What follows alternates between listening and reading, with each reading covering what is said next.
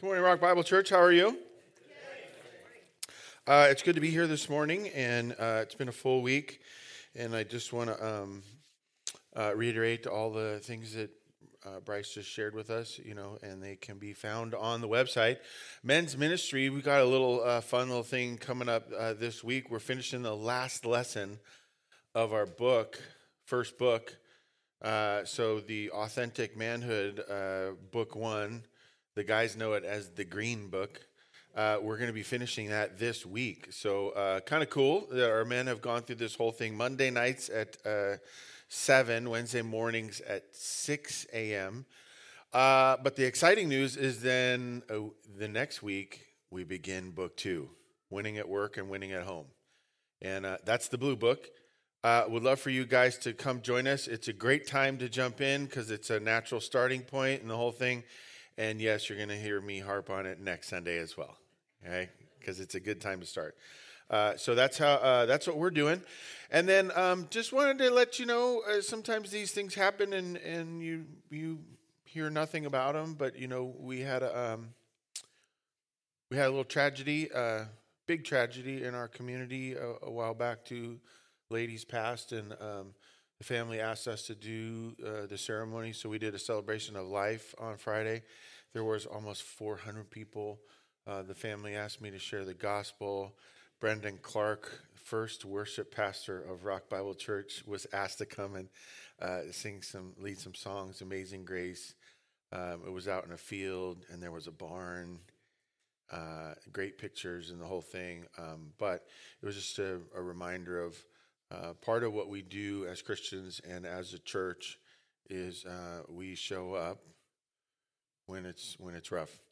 And so I was able to do that. My wife, Julie, and I, we went and did that with a couple other people. And just so you know, your ongoing involvement in Rock Bible Church allows us to continue to do those kind of things. And I just wanted to make sure it's said out loud. You come into more contact as a congregation than I do by myself. And at times, tragedies and things will happen, and people need help, and that's our ministry. It is what God calls us to. And so if you get an opportunity to engage with those people and invite them here or ask them how we can help them, whether it's put on a ceremony or whatever, please make sure that you consider yourself an agent of the church at that point. Okay? Amen? Amen. All right. Now, I'm a little excited because we're starting a new series this morning. And I was looking at it, and I was trying to, I'm not going to get into the whole process, but I thought, you know what? We're not going to do a whole chapter at a time. We're going to do Colossians, and we're going to break them in chapters into 2 sermons. So we're going to do like half of chapter 1 and then half of chapter 2. You knew I couldn't get away from doing the exegetical thing all the way through the book. But we're going to take them in a little bit smaller chunks. Colossians is an amazing book. It's one of these epistles that Paul wrote. I like to think of them as my Sunday school teacher taught me to remember, go eat popcorn. Galatians, Ephesians, Philippians, Colossians, right? That's the acronym. So this is how I work, folks. If you haven't gotten used to it, well, sorry, not sorry. But it's the last of the 4 books in the scriptures. But it's Paul writing to church and people in Colossae, and saying, hey, here's how you do life. And it kind of ties in a little bit to what we did at Easter and the Sunday after Easter. At Easter, we talked about looking for life. The weekend after Easter, we talked about life after the cross. And this book, Colossians, is really going to help us look at, ongoing, what are the tips, tricks, tracks that I can use to keep me moving forward in my relationship with the Lord, because most of the year is not holiday, right? Amen. Holidays are exhausting, right? All the family and the food prep and the whole thing and not enough sleep. Anyways, Colossians chapter 1, we're going to get started, and we're going to go here from verse 1, chapter 1. But I'm going to pray first. So, Lord, thank you for this morning, and thank you for your word. Thank you for people like Paul. I thank you, Lord, in some ways more for people like us and what your word does for us, to us, with us. And I pray, Lord, that we would see what happens in the next 8 weeks as you calling us to yourself, with yourself, for yourself. To God, for God, with God. And I pray, Lord, that that would be something we try to do every time we look at Scripture, every time we pray, every time we serve, that we would see ourselves as agents of yours. And so bless this time, Lord. Thank you for all the things that have been mentioned so far. But Lord, help us to dive into your word in this next few moments. Ask for the blessing of your spirit and guidance in honor of your son, Jesus. Amen. Amen. I love what the family said. They said, when you share, we want to make sure that everybody hears about eternal life. I was like, all right. Marching orders. Here we go. Hey, let's see what we can find out about regular life. Right? Eternal life is important, but eternal life starts when? Now. It starts today, right? Doesn't begin after you die. No. It starts right now. This is Paul, an apostle of Christ Jesus by the will of God. Whoops. What's his what are his qualifications? All right? I think I want to start going around when somebody says, "Hey, who are you?" or "Why did you do that?" I'm just, God said. It's because God said. Like, if I can back everything with God, right? Actually, wait, no, that's how the church has gotten in trouble for millennia. Right? Running around, doing whatever they want, and saying, well, it's God's will. Ooh, Scott, we were having so much fun, and then you just brought it down. Super important for us to ask the question, do we believe it? Do we believe Paul is an apostle of Christ Jesus because God said so? It's kind of good argument and hard to fight against when everybody before us has decided that he's qualified to have 13 books, 13 letters in the New Testament. The most prolific writer of all time. No, I don't know about that. But God must be doing something, because you can check. You can do an experiment. You can watch and observe and say, well, what did we get from Paul, out of Paul? How did he act? What did he say? And I think one of the great things for us to remember, because people attack Paul probably more than anybody else when it comes to biblical writers, that he has stood the test of time. You can take Colossians and you can compare it to Ephesians or Timothy or any of Thessalonians, any of these other books, and say, hey, does this stuff all match up? Does it line up? Now, yeah, we'll get confused at times. Well, I'm how do these go together again? We need to look at whether that's just our confusion or did he have it off? So far, he's batting 1,000 with me. Now, I'm not batting 1,000. I've been confused many times at some of the things he writes, and sometimes it takes me a lot longer, and a few of them I'm still working on, right? Which kind of bugs me, because I'm not diagnosed, but I'm pretty sure I'm OCD. Okay? But the question is, do we give Paul the authority that he says God has given him? Ooh. That's a fun exercise.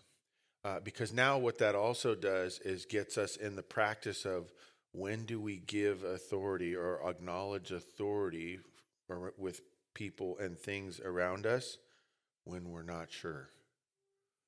Like, who's in authority? One of the phrases I like to use a lot is, who are the voices that you listen to? Which voices do you listen to? Now, my dad calls. He can say pretty much, my mom called, those are voices I listen to. Julie, I come running, right? I'm not talking about so much the easy ones for you. Well, if God told me to do, I would absolutely, I'd drop everything. No, I'm talking about what if God's working through Fred? And you got questions about Fred, because let's be honest, we all have questions about Fred, right? For those of you watching at home and wondering why we're so hard on Fred, currently we don't have any Freds in the church, so it's a safe name. Okay? We're not anti-Fred either, so don't go blowing that trumpet either. But it's the idea of how often do we look for God working in ways, mysterious ways, that are different than what we thought. That catch us by surprise. They say, I wouldn't have done it that way. And yet, I have to test and see, is God in it? Right? Scripture says, test the spirits and then hold on to what is good. What's implied in there? You're going to be testing some things that are wrong, and you got to set them aside. And then you're going to test some things that you had questions about, and at some point you're going to have to say, I might need to be an authority. That might need to be a standard. I may need to change my position. So far, I'm kind of having fun with changing my position. There's some things that I changed my position on since I was like 6, right? In the last 45 years, I am not the same person, right? Spinach is not as bad as I thought it was, right? Popeye helped me a little bit, and this is a goofy example, but there's some other things in my relationship with the Lord that I've absolutely changed my position on. Like doctrine of evil. When do bad things happen to good people? And what does that actually mean? And how do you define those things? I'm okay with God doing some things that I would call evil. And then I find out later they weren't evil at all. They were really good. I just didn't like them. And I'm becoming more and more okay with the God who functions like that. So, long story short, is he an authority? Let's find out. We're going to find out over the next 8 weeks if you buy it, right? He's selling something. First and foremost is that he's an apostle by the will of God. Secondly, all the instruction that would come out of that is what he's selling, right? It's to Timothy, our brother. Wow, you mean there's more than 1st and 2nd Timothy? Yes, there are. Which one's this? Is this 3rd Timothy? Or, right? Who knows? All we know is Timothy's pretty good. He's got at least 3 letters, right? From Paul, that's pretty good. To the saints and faithful brothers in Christ at Colossae. All right? So, Paul and Timothy are working together on this letter, and they've got a target audience, and we're going to see if we connect with that church, that congregation. Grace to you and peace from God our Father. We always thank God, the Father of our Lord Jesus Christ, when we pray for you, since we heard of your faith in Christ Jesus and of the love that you have for all the saints. Wait a minute. This doesn't sound right. We always thank God for church people. Take tongue, insert in cheek. What's he saying? Always we pray for, we're thankful for. We look for the churches we like, the churches we get along with, the churches we agree with, the churches we understand. No, he says, always we pray for you. Why? Because you have faith. Does it say anything about them being perfect? No. Does it say what they got right, what they got wrong? No. He says, hey, I'm an apostle of the Lord Jesus Christ by the will of God, and so therefore, always I support the church. I support you guys. Period. Now, why did Paul write 13 letters? Any guesses? How many of those 13 letters were written to situations that were peachy keen, everything smooth, copacetic? right? All 13 letters were because he had a problem with something that was going on, right? And yet he writes the letters and says, hey, I'm going to pray for you no matter what. I'm going to keep working on it with you. I'm staying in the game. We're on a team together, right? Love that. Great for us to remember as Christians and as church people and Christ followers that, as my friend Manoli used to say, we don't make enemies. We only make friends, right? Love Manoli. Wish he hadn't moved away. Okay, verse 4. Here we go. Because of the hope laid up for you in heaven. Here's why. Not because you're perfect. Here's why we pray for you. Here's why we support you. Here's why we value your faith. Not because you've done well, but because I know where you're headed. Where are we all headed? Right? 2 are pretty sure. The rest of you have questions about each other, right? I'm not sure. They might be on the highway to, whatever. Hope they make it. Right? He says, look, where they're from, what they've done, what they look like, how they think, how they feel, their physical condition, none of that matters. This is all-inclusive as it's ever been. Full acceptance. Why? Because he knows where God wants people to go. Who has an option, an opportunity at salvation? Everyone, all people, everyone has a shot at that. In fact, that's what the family wanted. They said, hey, when you present this celebration of lives, we want everybody to hear about eternal life. It was the weirdest thing. I thought that was a happy statement. You know what they did, the 2 of them? As they're saying that, they start crying. I'm like, oh, that is not fair. Because they start crying, and then what happened? I start crying. We're crying because we're going to talk about our eternal life. It's the value, the importance when things are really serious, you start marking what's important. Wow. We want to make sure everybody has a shot at it. Everybody hears about it. Because this is the destination where we're finally supposed to be there, right? So that's what qualifies us. By the way, good news for you, because it qualifies you, huh? Ooh, we found something in common with Colossae, right? Well, actually, a couple of things. We have faith, we're Christians, we have a church, we're organized a little bit. I know that's questionable, but we're also headed to heaven. Of this you have heard before in the word of truth, the gospel, which has come to you, as indeed in the whole world it is bearing fruit and increasing. Does the gospel bear fruit and increase in the whole world? Does it work? Man, sometimes I question. Sometimes I think it works better out there than it does here in our own town. Where's the hardest place for the gospel to work? With the people you know. Like who are you having conversations with? Who are you inviting? I tell you what, I was a little intimidated. 400 people from our community. I'm standing up in front of them, a lot of them not church people, saying, hey, it was very important for the family to make sure that it was presented and clear that you have the opportunity of salvation in Christ Jesus. I was a little intimidated. No, not you, Scott. You're never intimidated. Always. So, if it's bearing fruit in the whole world, could it bear fruit and increase here?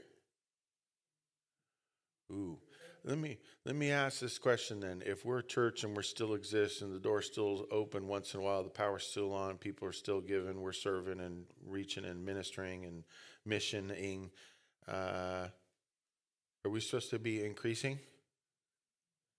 Absolutely. Are we supposed to be maintaining? Maybe a little bit, but if we're just maintaining, right? That's a phrase I love about church. If you ain't growing, you're dying, right? That's what's been one of the hardest things for me through this last year of pandemic, when I can't see people and I don't know who's watching and what are the views on our little social media videos and those kind of things. And if people don't call or email or text or so, like how do we know, like, where do we stand as a church? It's rough. As it also does among you. Oh, there we have Paul saying it. That's what we're supposed to be doing too, right? You're starting to feel like a little kinship with the church of Colossae, I hope. Since the day you heard it and understood the grace of God in truth, just as you learned it from Epaphras, our beloved fellow servant. It's more than just me saying it, Paul says. He's writing it with Timothy. It's just another Timothy letter, right? But now, you heard it from Epaphras too. You're hearing it amongst yourselves. And by the way, it's based in truth, right? That was that last word of that last verse. He is end of verse 6 there. Good job. He is a faithful minister of Christ on your behalf. This is talking about Epaphras, right? And has made known to us your love in the Spirit. You're carrying this away in such a way that your love is evident. People are picking up on it. Now, newsflash. Here's true about every single person. Here's a universal truth. Wait, there's universal truths, Scott?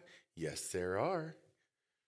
And the fact that there's universal truths is a universal truth, right? I love those double things. Everyone is going to notice something about somebody. You will be noticed. Somebody will pick up something about you.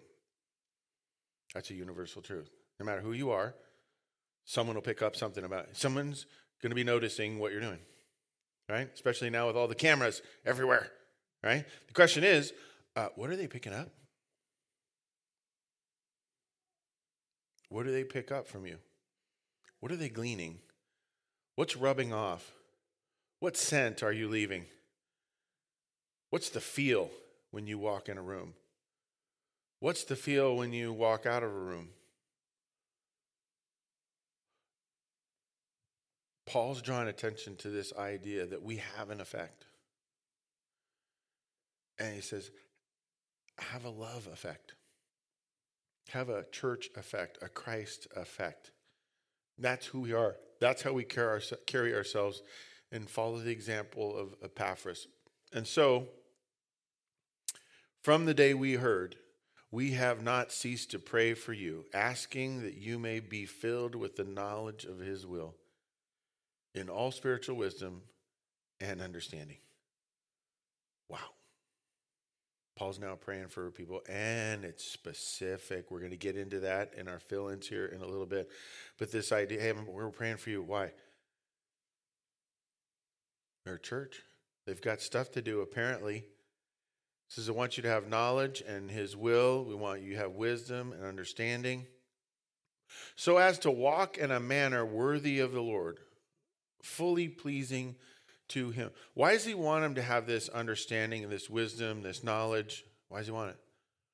It says so that you know how to walk. This is how we carry ourselves.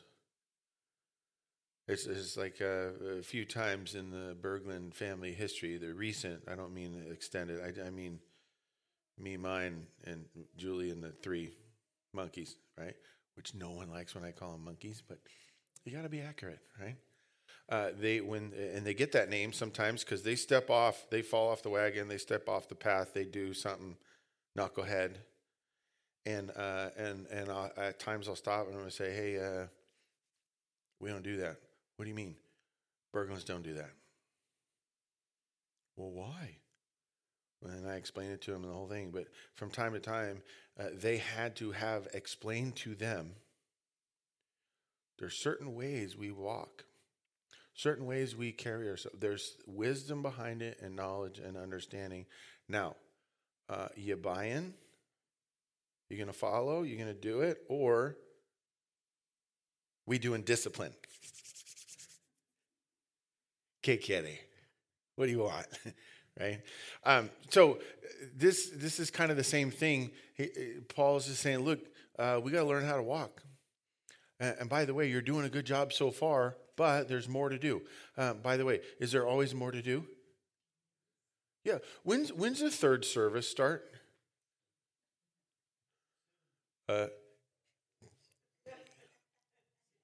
You're on the committee. Right? When's the third service start? It's a Socratic, sarcastic question, right? Because there is no third service right now. But for those of you listening at home, Mike, in all wisdom and spiritual knowledge, said, soon. That's when the third service starts, right? The idea is that we're meant to increase, right? Are we meant to improve things, reach people, help, serve, minister, heal, donate, all that kind of stuff? Share the gospel, talk about eternal life, invite people to it? Absolutely.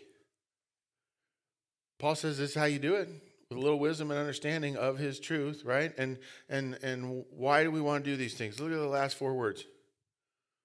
Fully pleasing him. I had somebody ask me, I wish I would have come up with this answer. They said, hey, Scott, I mean, pastor, blah, blah, blah, dad, you're old. I'm like, oh, thank you. What is the meaning of life? And they were saying it a little bit teasing, a little bit serious, and a little bit being goofy. And I went into the, well, you're supposed to love God, love your neighbor. And I did a little bit of that.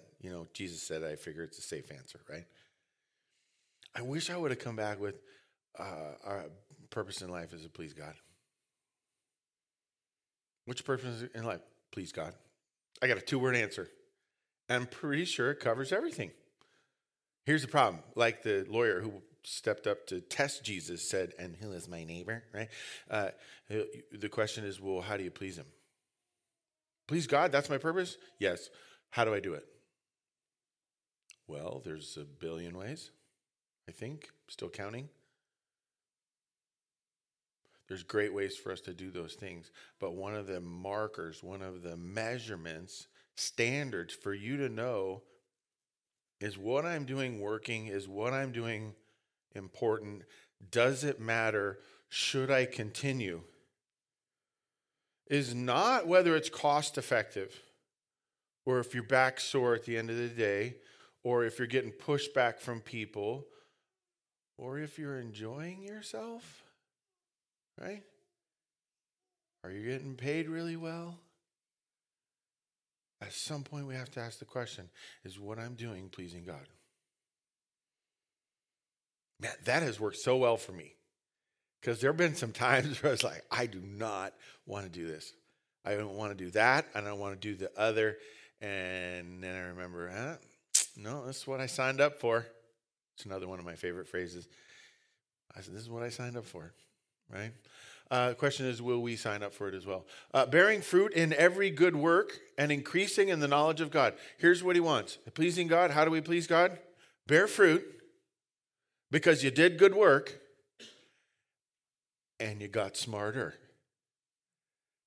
This is like the simplest. For me, this makes so much sense. I tried to do something. It was good and it worked. And I learned something from it. That is pretty much the experimental process for every human ever on anything. You try it. If it's good, you learn something, right? And sometimes you say, well, I'm not doing that again, right? Well, how'd you call it good? Because I learned what I shouldn't do, right? How'd you bear fruit? I bore fruit in that I got smarter. And maybe I taught someone else that this was the wrong way to do it because they were all watching me as I catastrophically failed. Right? I'm very experienced in that one, by the way. Failing while other people are watching. Being strengthened with all power. Is that us being strong or being strengthened? Very different. You being strong is you worked out. You went to the gym. You did a bunch of stuff and you get credit. Being strengthened is something someone else does for you. Who's the someone else in this scenario? We're at church. I asked the question. Say, God. God's the one that strengthened us with all power. That's good because that's accurate. He has all power. According to his glorious might, it's very impressive, his strength. For all endurance. What does that imply? And what is endurance? What does that word demand of us? When it comes to this process and what we're doing, what's it demand of us, that word endurance?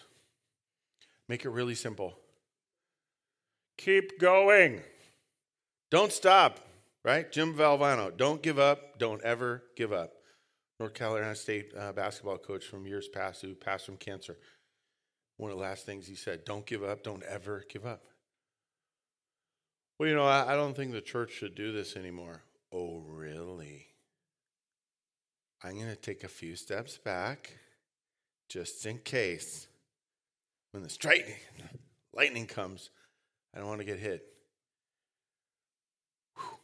We don't stop what we're doing, right? With all endurance. And what's that word? I'm not familiar with this word. This next word, I know a stand. Can somebody please explain? And do it quickly. You got it, right? Doing it quickly means I'm not being what? Patience. We should probably do a sermon on patience every month, at least one, right? And then someone still complained that we're not doing it often enough, right? That they had to wait. Why is patience important?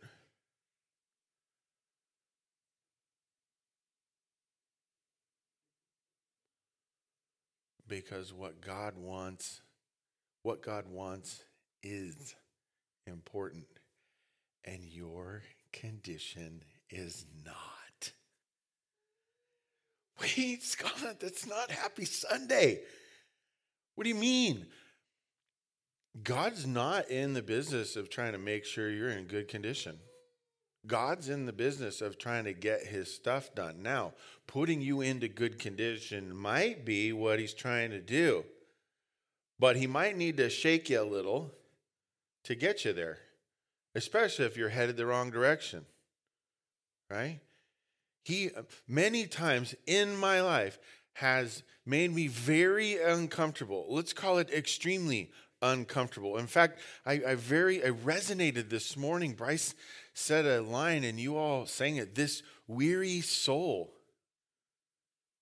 I'm like, oh, I recognize him.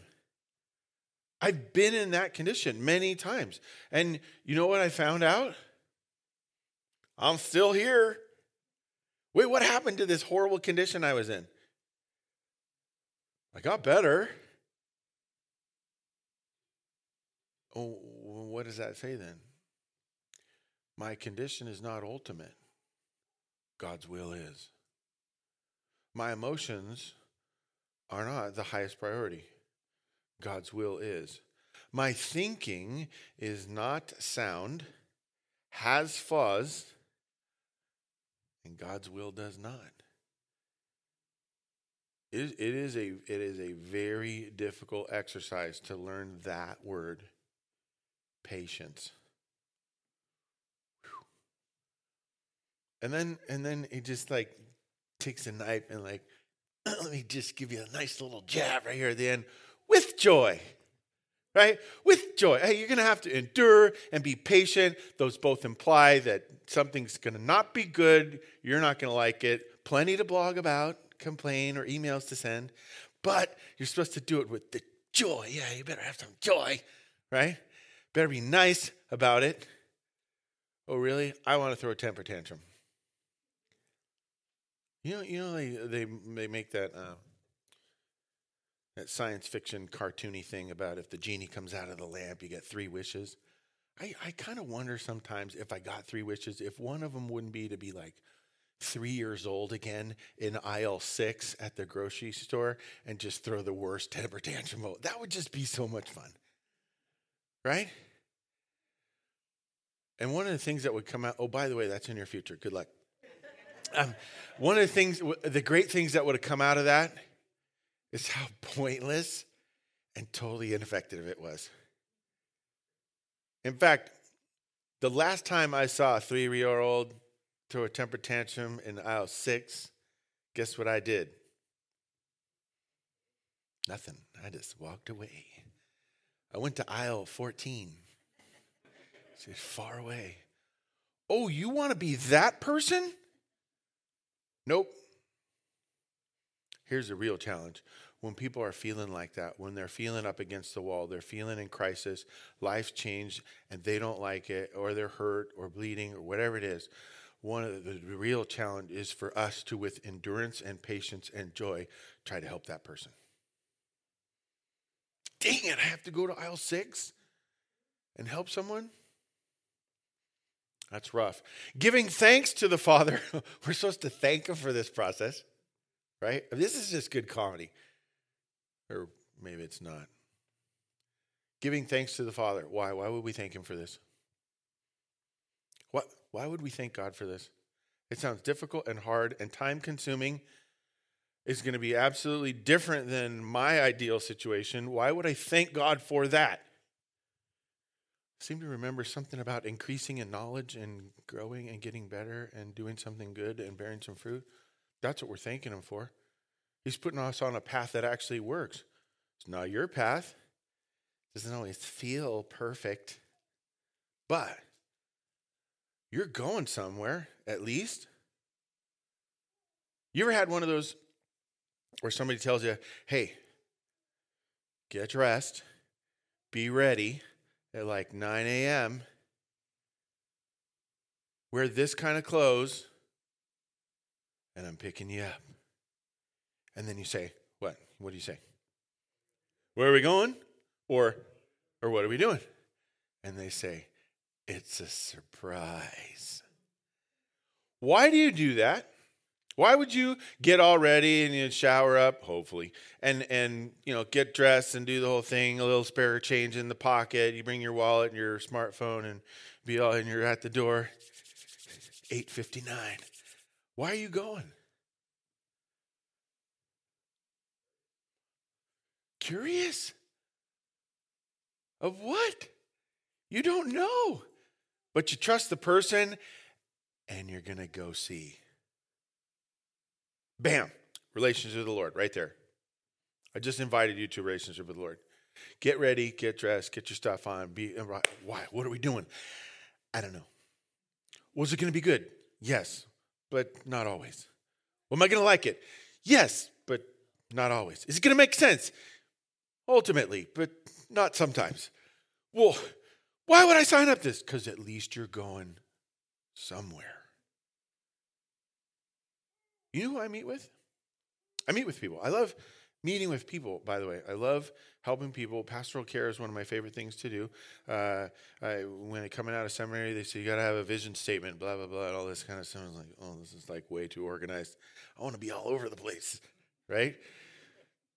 Which has helped me understand who I am in other ways, which we'll get into some other day. Never. One, preach, men's ministry, and pastoral care. That's what I'm doing. When anybody tries to change my job description from those two things, I say, oh, I'm sorry, you're supposed to be on aisle 6. Right? But I love meeting with people at coffee or in my office or somewhere public or whatever, especially if they're going to make a scene. I don't know. But people that are hurting, God has answers. Amen? All of them, when I meet with them, they're not going anywhere. My seminary professor called them stuck. He said, people will come meet with you because they're stuck. Your job is to help them be not stuck. Help them go somewhere. Where's that? I don't know. Sound familiar? We don't know where people are going. I have no idea what God's going to do with each one of you. And amen, that would be too much for me to bear. But I know he wants you to go somewhere and do something. Why? Because I got verses. This is what Paul's talking about. Giving thanks, who has qualified you to share in the inheritance of the saints in light. Why are we doing all this? Why? Because you're qualified. Wait, I qualified? Like for a loan or something? Or I qualified for school? Or I qualified for my driver's license? That's going on at our house right now. I won't say how well. How'd you get qualified for an inheritance? You got an inheritance with God, right? This is what we're talking about. God's got an inheritance for you. That's awesome. Do you know that you're pre-qualified? And no, it's not one of those Am I allowed to say stupid? Stupid credit card offer things that you get in the mail all the time? Hey, you're pre-qualified. Join us and we'll charge you like bazillion interest on stuff that you don't need to buy, but you'll be able to buy because now you have. Is he qualifying us for something negative? No, he's qualifying us for an inheritance. Ooh, let's find out what that is. But how'd you qualify? How'd you qualify, folks? Oh, Jesus qualified you. Why? He likes you. He does. You know, no matter what anybody else says, he likes you. Now, if I asked you, does Jesus love you? You'd be like, yeah, I know he loves me. He died on the cross for me. But do you know that he likes you? He actually likes you. He thinks you're perfect. How do I know? Because he made you that way. He says you're qualified. You know what qualifies you? Jesus Christ and you saying yes. Yep, I want to do that. Yep, I'm getting in the car at 9 o'clock. I don't know where we're going. But it's going to be awesome. Right? Do a little Brett Favre there. Right? It's going to be awesome. He's given us this inheritance. And watch this, verse 13. He has delivered us from the domain of darkness and transferred us into the kingdom of his beloved Son. Now we know what we inherited. What'd you inherit? Kingdom. Who's king? Oh, bummer moment. You're not king. You're not queen. Right? I mean, do we have to talk about Prince Philip just for a second? No, buddy, sorry, you're not king. Hey, anytime you go anywhere, you got to be 2 steps behind the queen. This is your wife, but she's the queen. Was it 99? Did he make 99? 99 years, and probably 70-something of them, he's got to follow the queen 2 feet behind. Why? Not king. Not your kingdom. Man, that is the kingdom of God for sure. Why? Because I want to be king. I want to be 2 steps ahead. I want to be the center of attention, the focus. I want the power and the whole thing. God said, nope, not today. That's not how it works. Not ever. But I qualified you. And here's good news. You can get into the kingdom. Gates are open to you. Why? That's what I want. That's what my beloved Son wants. Last verse. In whom we have redemption. Redemption. What is that? What is redemption? Being redeemed. Oh, thanks for using the word to define the word. Appreciate that. What does it mean you've been redeemed? Or that you have redemption?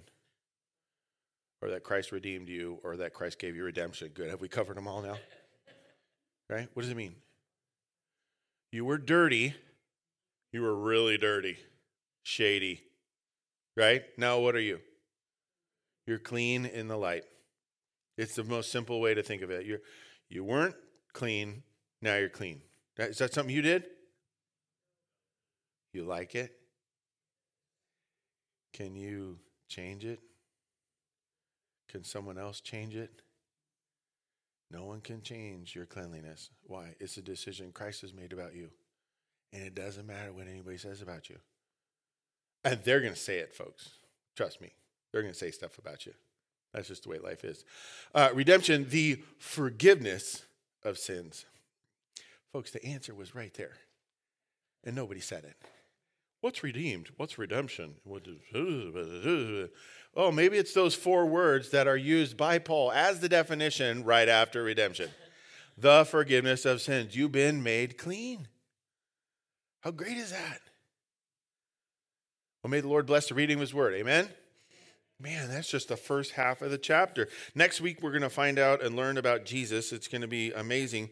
But what I want us to look at this morning is this idea that Paul has said we are qualified for inheritance. What does that mean?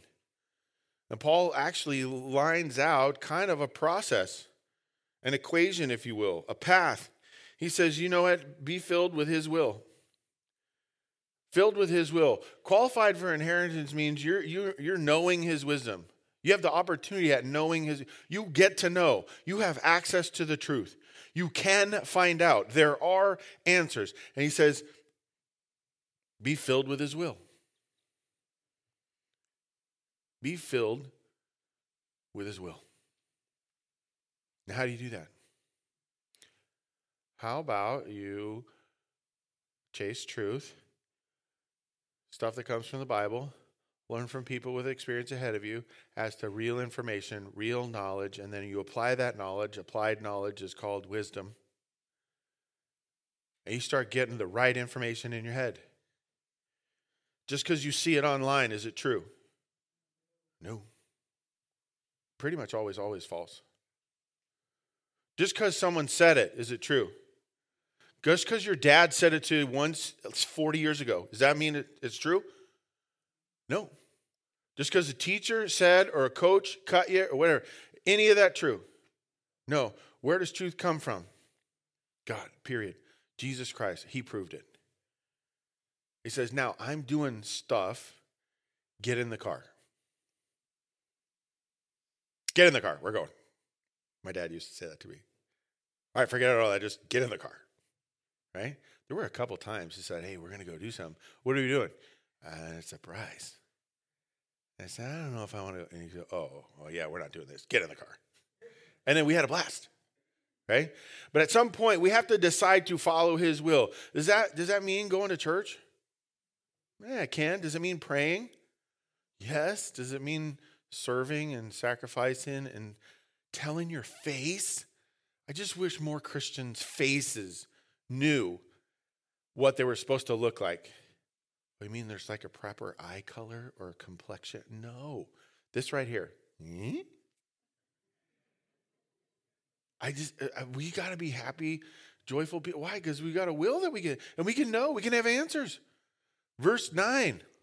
What does it say? Let me read it. And so forth, from the day we heard, we have not ceased to pray for you. Pray for what? What are they asking? Asking that you may be filled with the knowledge of his will in all spiritual wisdom and understanding. I just wish I knew what God was doing. Wait a little bit. What do you mean? You can know exactly what God is doing. In fact, you can know God's will 100% accurate for today. You can absolutely know it with beyond a shadow of a doubt. No questions. No one can change it. No one can even question it. Really? Yeah. Wasn't it just promised in verse 9? Say yes. When does that happen? Man, this is exciting, Scott. Just give me the answer. Ready? Here it is. Later. When's later? Later. Later's later, right? We need a 5-year-old to play that game, that talking game. When? Later. When's later? Later. No, but I mean, like, when is later actually later? Could be tonight. I don't know. Could be. Or it could be later, right? How do you 100% know God's will for today and 100% accuracy? Go to sleep and wake up tomorrow. Anything that happened today was God's 100% will. Why? Because we believe in the sovereignty of God, that he is in control of all things at all times without exception. Tomorrow, you will 100% know God's will for today. So, I love this phrase too. Sleep like a Calvinist. It's all going to happen anyways. Who knows what's going to happen? And tomorrow you'll know what it is. So today, do whatever you can. It might be within his will, might not be his will, or something. He's going to use it no matter what. And just chase it. And then see where the car goes. See what happens. Right? So we're qualified for inheritance means filled with his will. Number 2, it means walking his way. Right? Insert song here. Walk his way. Walk his way. No, it's a little different, I think. Let's leave the singing to Bryce. And so, verse 10. So as to walk in a manner worthy of the Lord, fully pleasing him, bearing fruit, every good work, and increasing in the knowledge of God. What are we supposed to do? Act like it. I love this. Walk his way. It means acting on it. You get all this information, this knowledge, this wisdom, and you get understanding, and you can know his will. Great. What are you going to do about it? What are you willing to try? What have you prayed about in the last week since I last prayed for you or with you? What have you done? Who have you made an effort with? How many times have you smiled in the last week? Man, I say that one, folks, because I'm the biggest. I walk around with a stone face. I'm always thinking, right? Distracted, blah, blah, blah, blah. Scott, are you okay? Huh? Oh, yes, I'm good, right? Every once in a while, I'll smile, usually because of a taco. But beyond that, we have to practice it, right? Because practice makes perfect, right? So the first one is really information. The second one is action. The third one, bearing his fruit. You notice his is in every sentence so far. I just want to make sure we point that out. Bearing his fruit, verse 10 says that you're fully pleasing him, bearing his fruit in every good work. That means we have to accomplish his work. So we got information, we got action, and then we got accomplishments. This is the path, and this is how it works, right? Verse 10 tells us that. And then lastly, drawing strength in his endurance, patience, and joy. Oh, wait, how does that fit in? Well, you got to endure, and you got to be patient. But you're drawing strength from that. Why? Because he's going to strengthen you. I wonder, this might be groundbreaking for some of you. I want God's peace and patience and endurance. I want his strength. I want him to comfort me. Okay, let's say we all want that. How do you get it?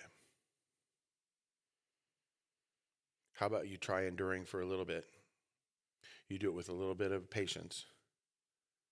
And you make the decision, as my mom always said, you are in control of your emotions. You make the decision to be happy or joyful in your endurance and patience. And watch if that doesn't become one of the ways that God strengthens you. Ooh. My kids come in, something's blown up, they're freaking out. I start freaking out with them. How's that go?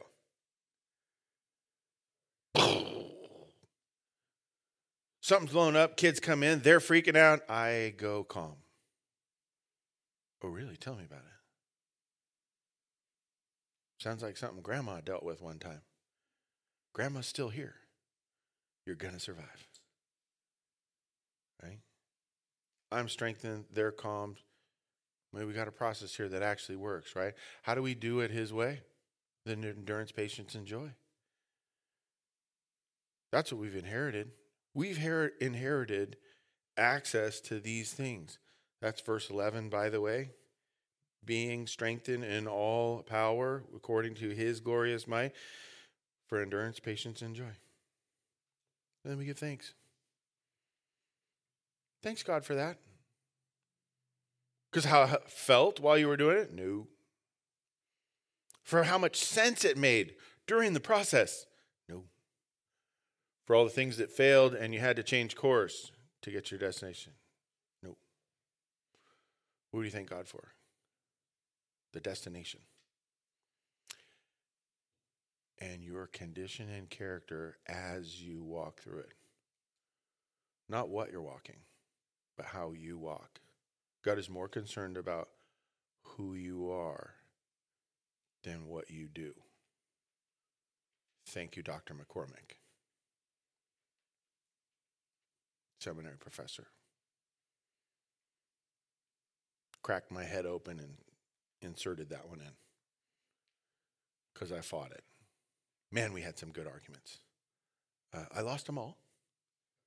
Praise God. Yeah? Folks, you got an inheritance. You have a relationship with the Lord, and you're qualified. Amen? What do you do about it? Because that's Paul's question to Colossae. Timothy agrees. Epaphras has already started. Now it's our turn. Amen? Pray with me. Dear Lord, help us see and help these people see what are the specific ways, individual ways we can do it. rather than expecting the church or somebody else or someone with confidence or someone we looked up to doing it for us, how do we do it? Lord, how do I do it? I thank you for Paul and how he found his way to do it. Working with churches, writing letters. Thanks God so much none of us have to do that. And thanks so much that we can find our own way to do it. I trust, Lord, that you'll show us how that works. Thank you for the offering, Lord, for what we're about to receive. Pray you bless it. Help us to be a church like Colossae, and yet individual ourselves. And then, Lord, help us to step into, 1, our qualification, and 2, our inheritance. Help us to walk with you, Lord. We pray this in Jesus' name. Amen.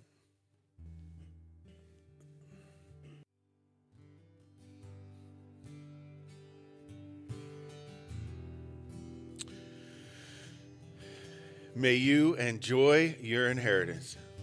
Amen. Go with him.